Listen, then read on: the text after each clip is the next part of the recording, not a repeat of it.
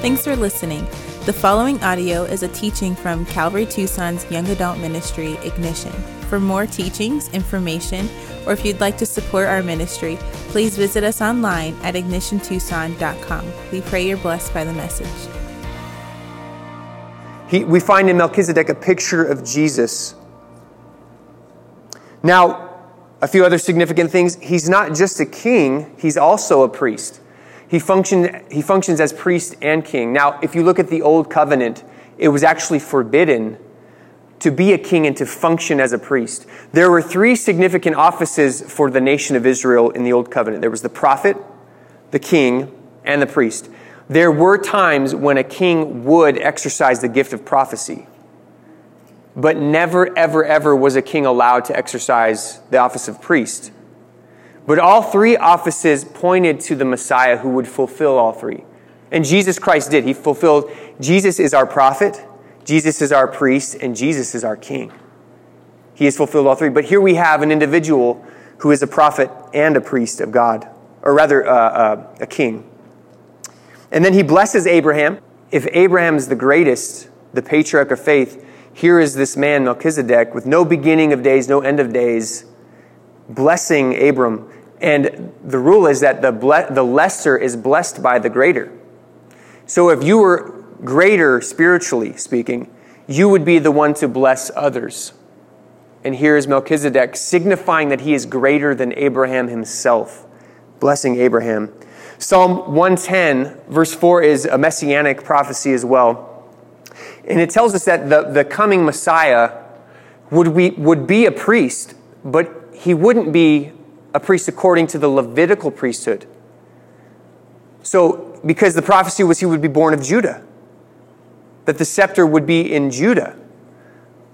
And so they knew, okay, if the Messiah is supposed to be a priest, yet he's born of Judah, how is that reconciled in the Bible?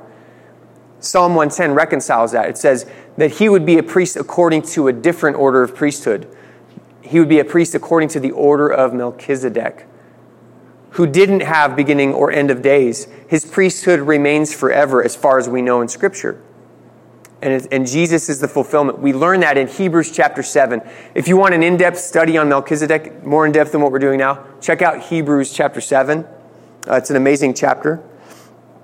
So it's for all these parallels, it's for all of these reasons that most, myself included, believe that Melchizedek is actually what's called a Christophany.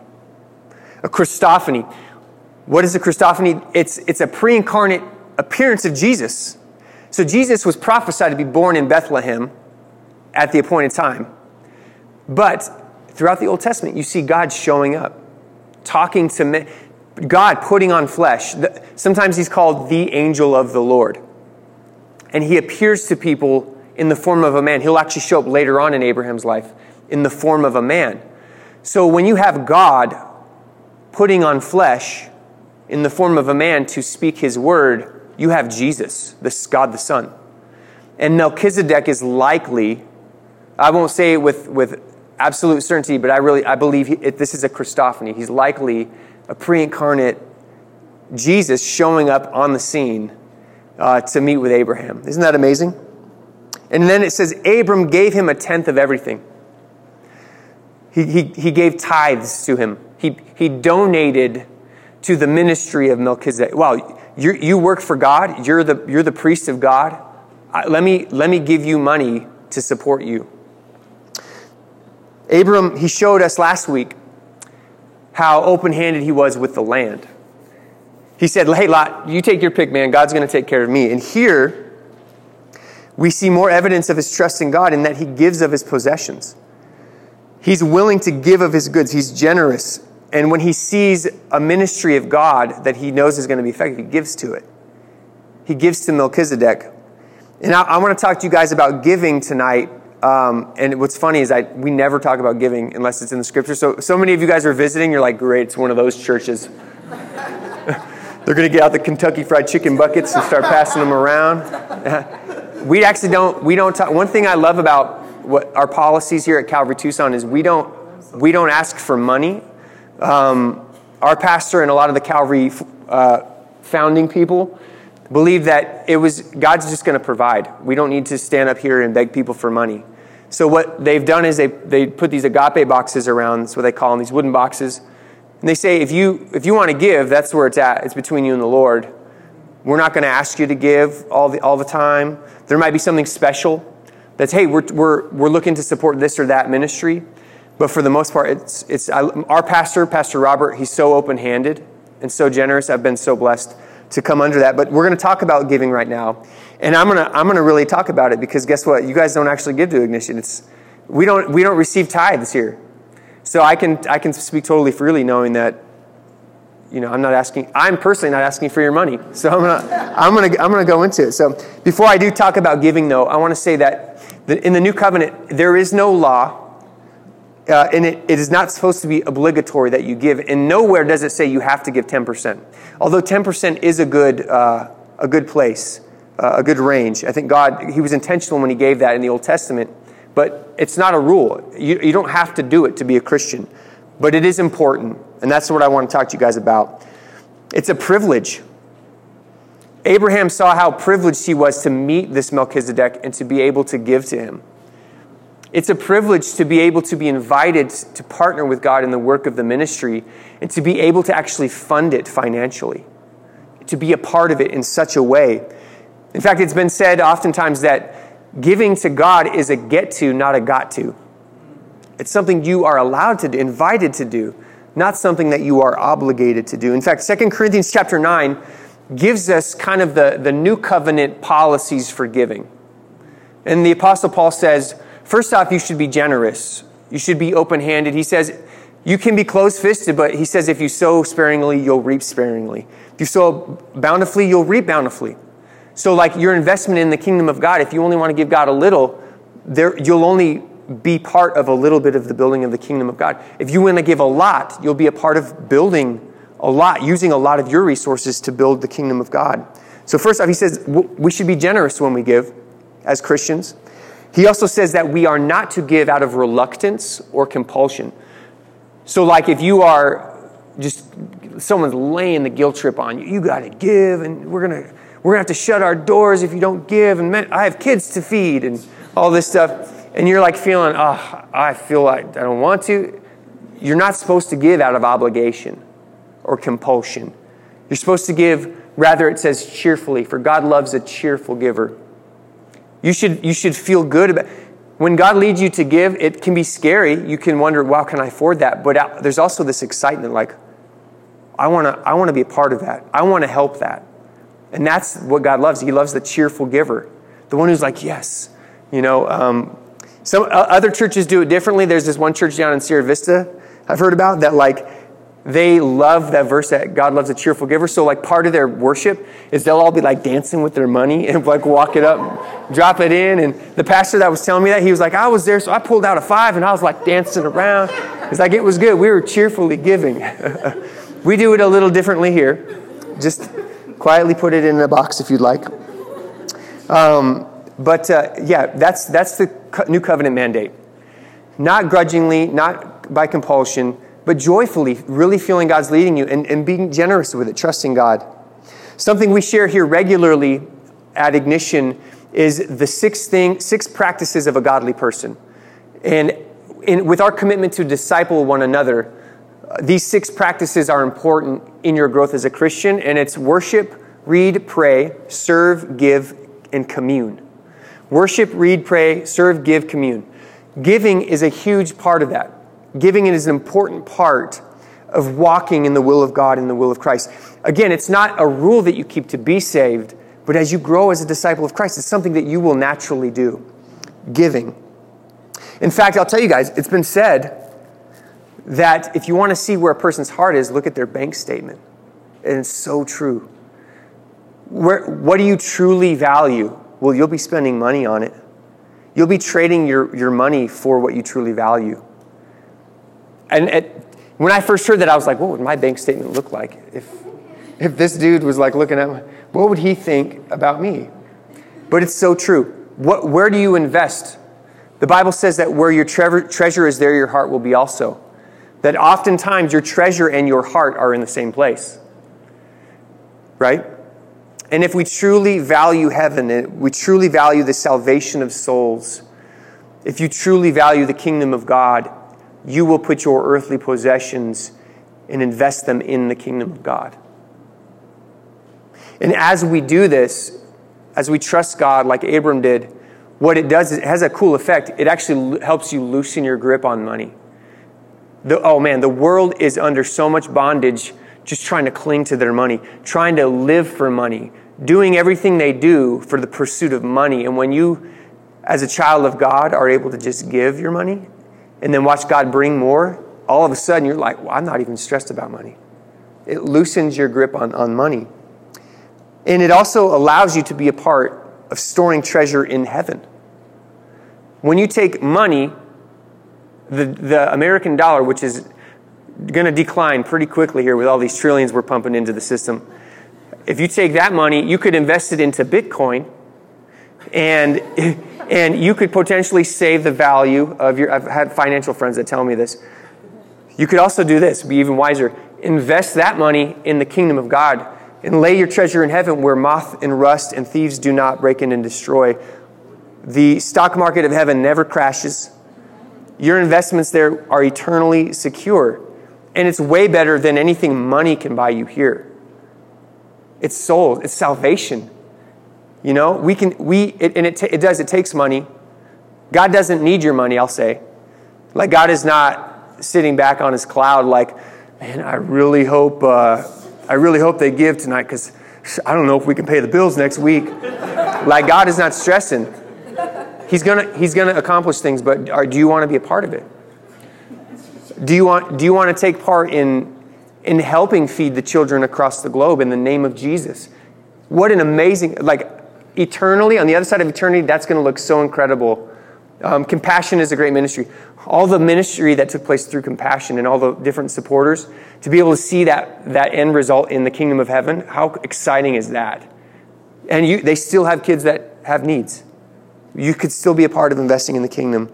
So Abram gives us that example as a man of faith.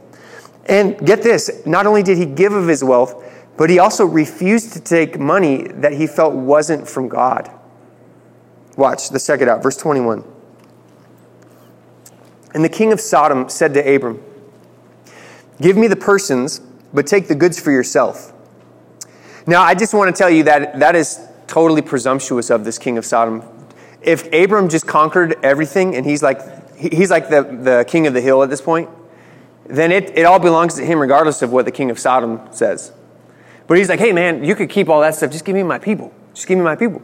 And listen to what he says. He says, but Abram said to the king, I have lifted my hand to the Lord in a vow, in a sense, devoting himself. God Most High, possessor of heaven and earth, that I would not take a thread or a sandal strap or anything that is yours, lest you should say, I made Abraham rich. It's almost like he premeditated this. Like God put this on his heart. Like, hey, watch out, man. That king of Sodom, he's kind of a fox, and he's gonna watch out. Just don't trust him. So he's like, I'm not gonna take any money from this dude. I don't trust this guy. I will take nothing but what the young men have eaten, and the share of the men who went with me. Let Aner, Eshcol, and Mamre take their share. So he's like, these other guys, if they want to take some, let them. I'm not taking a thing from you, though. Lest people be able to say, I made Abraham rich. Lest when God's promises are fulfilled in my life, you claim the glory for them. Lest when I become this great nation, the king of Sodom says, we should call them Sodom because basically that was my money that made him great. He's like, I don't want you to have any part of the share in God's glory in my life. That's what he's saying. And so he actually refuses money. Now, unfortunately, a lot of people don't give financially to God. But what's even worse is a lot of people will take any money they can get without even thinking twice. What? Well, hallelujah, God, he's going to bless me with this money. You know what I mean? And they just take whatever money. But we need to be very careful about where our provisions are coming from, where we receive our provisions. Why? Because we want to make sure that God gets the glory in our lives. As Christians, as children of God, we want him to be the one who ultimately provides for us, not man. And again, he should be the one at the end of our lives, in the midst of our lives, who gets the glory for our provisions today. right? God should be the one who gets glory for the resources of a church, not some wealthy man in the community who's going to boast and put his name on the bench out front. And, God should get the glory for all of this. No one should be able to say of us, I made them what they are. Only God should have that rightful place in our lives. So be careful. Be careful how much you're depending on certain people. Thank God for bosses. Thank God for wealthy people who hire us, who under whom we can work. But be very careful that you don't become dependent on these people, again, lest they take that glory and they take away what God wanted to do within your life. People ought to look at us and say, wow, God really takes care of them. They really trust God, and God really provides. That should be the story of our lives, being careful. There are accounts of wealthy people coming into churches and wanting to donate large sums of money, but oftentimes with agendas. Pastor Robert tells a story about when they first started, and they were meeting at a hotel on Speedway, and they had just received information that they could get a facility on the south side of town, actually right where our West Campus is now. And there was a gentleman in the congregation who found out, and he said, you shouldn't go there. That's a bad area of town.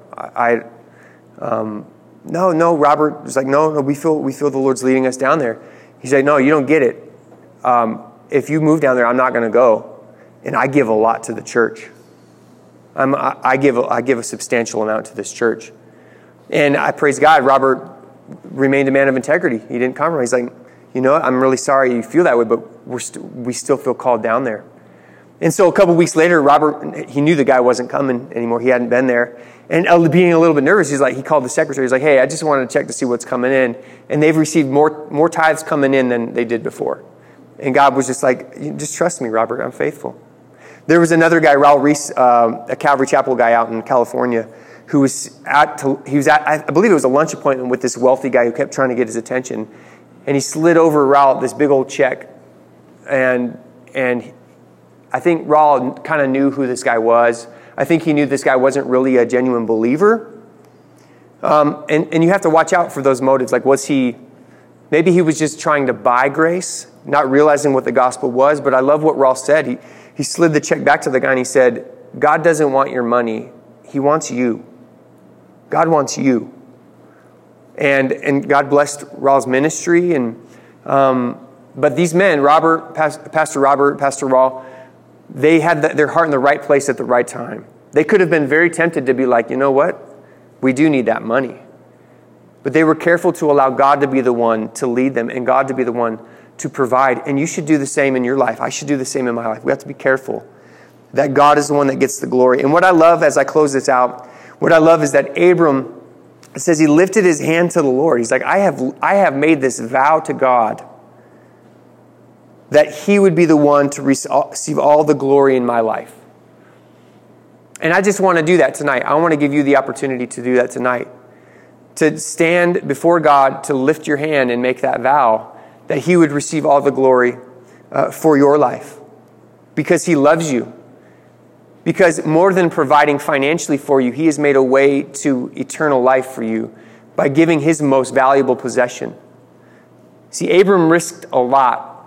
But he didn't risk as much as God did. God gave his only begotten Son, the Prince of Heaven, so that whoever would trust in his finished work on the cross, they would have eternal life. They would not have to suffer. And so those who raise their hands to Christ, says that whoever would believe, as many as would call on him, would receive him, would be called children of God. And so tonight, if you want to receive him for the first time, or you just want to commit yourself to him again, we're going to do that. I plan on raising my hand because I want God to give him, to receive all the glory for my life as well. Let's all stand and let's pray. And Father, you are good. You are faithful. Lord, we ask for forgiveness when we lose sight of these things. When perhaps our eyes get too much fixed upon our monetary possessions. Lord, to the point where we won't help other people. To the point where we won't even take any risks for you and for your kingdom. But Abram took risks. Abram used his wealth as a man of faith to do your work, to represent your love. And we want to do the same, God. And so we pray for your Holy Spirit to give us courage, to give us wisdom. And we, Lord, most of all pray that your Holy Spirit would be in us, that we would represent the love of Christ well. And so I just want to pray for the men and women standing before me now, Lord, that as you are in the midst of us, and as we're all representing various paths, various seasons in ministry, in our walks, in our relationships with you, maybe some of them coming out of mistakes, coming out of a rough week, feeling really spiritually low, and we want to rededicate our lives to you, Jesus. We want to lift our hands to you, Lord, in commitment to you, saying, may you receive glory. And if that's you, you just want God to receive glory for your life, just raise it up. Raise your hand up as an outward sign. And Lord, I raise my hand as well, Lord. I want you in the faith inside my heart to impact my body. And I want you to receive glory for my life. And I pray for the hands that are up, Lord God, that you would empower these men and these women. God, that you truly would be glorified in them. That as they commit themselves to you to serve you, Lord, they would see amazing things like Abram did. And that the people in their lives would be awed, not at how great these individuals are, but how great their God is. And that's what we desire, God. We want your Spirit to fill us afresh and to use us in grand ways for your glory, Jesus, and help us to get out of the way. May we not claim any glory for ourselves. And for those of you can put your hands down. For those of you who have never received Jesus Christ as your personal Savior and you would like to, if you're listening to this down the road or you're in here tonight, I encourage you, this is the most important decision you will ever make in your entire existence, let alone your life on earth. It will drastically change your eternal perspective, and it'll change your eternal address and destination. It will take you from the path of wickedness leading to destruction to the path of life that leads to everlasting life. And if you would like to make that change now, if you would like to follow Christ for the first time, simply just raise your hand if you've never done that before. And if you're listening to this online or on Reach Radio as well, you can receive Jesus Christ right now, right where you're at. And if you would like to receive him, I'm going to give you a prayer to follow. It's just a roadmap to help you communicate what you should communicate to the Lord as your heart is being reborn and saved. You just say, Dear Heavenly Father, I confess my sins to you, Lord. Lord, that I have fallen short. Lord, that I need forgiveness. I confess that I'm on the path of wickedness and I have not been living for you. But I also know that I can be forgiven because of Jesus. Because he loves me. Because he died for me. My sins can be washed away. And so I invite you into my life, Jesus. I turn away from the path of wickedness so I can walk in righteousness and live for you. In Jesus' name, amen.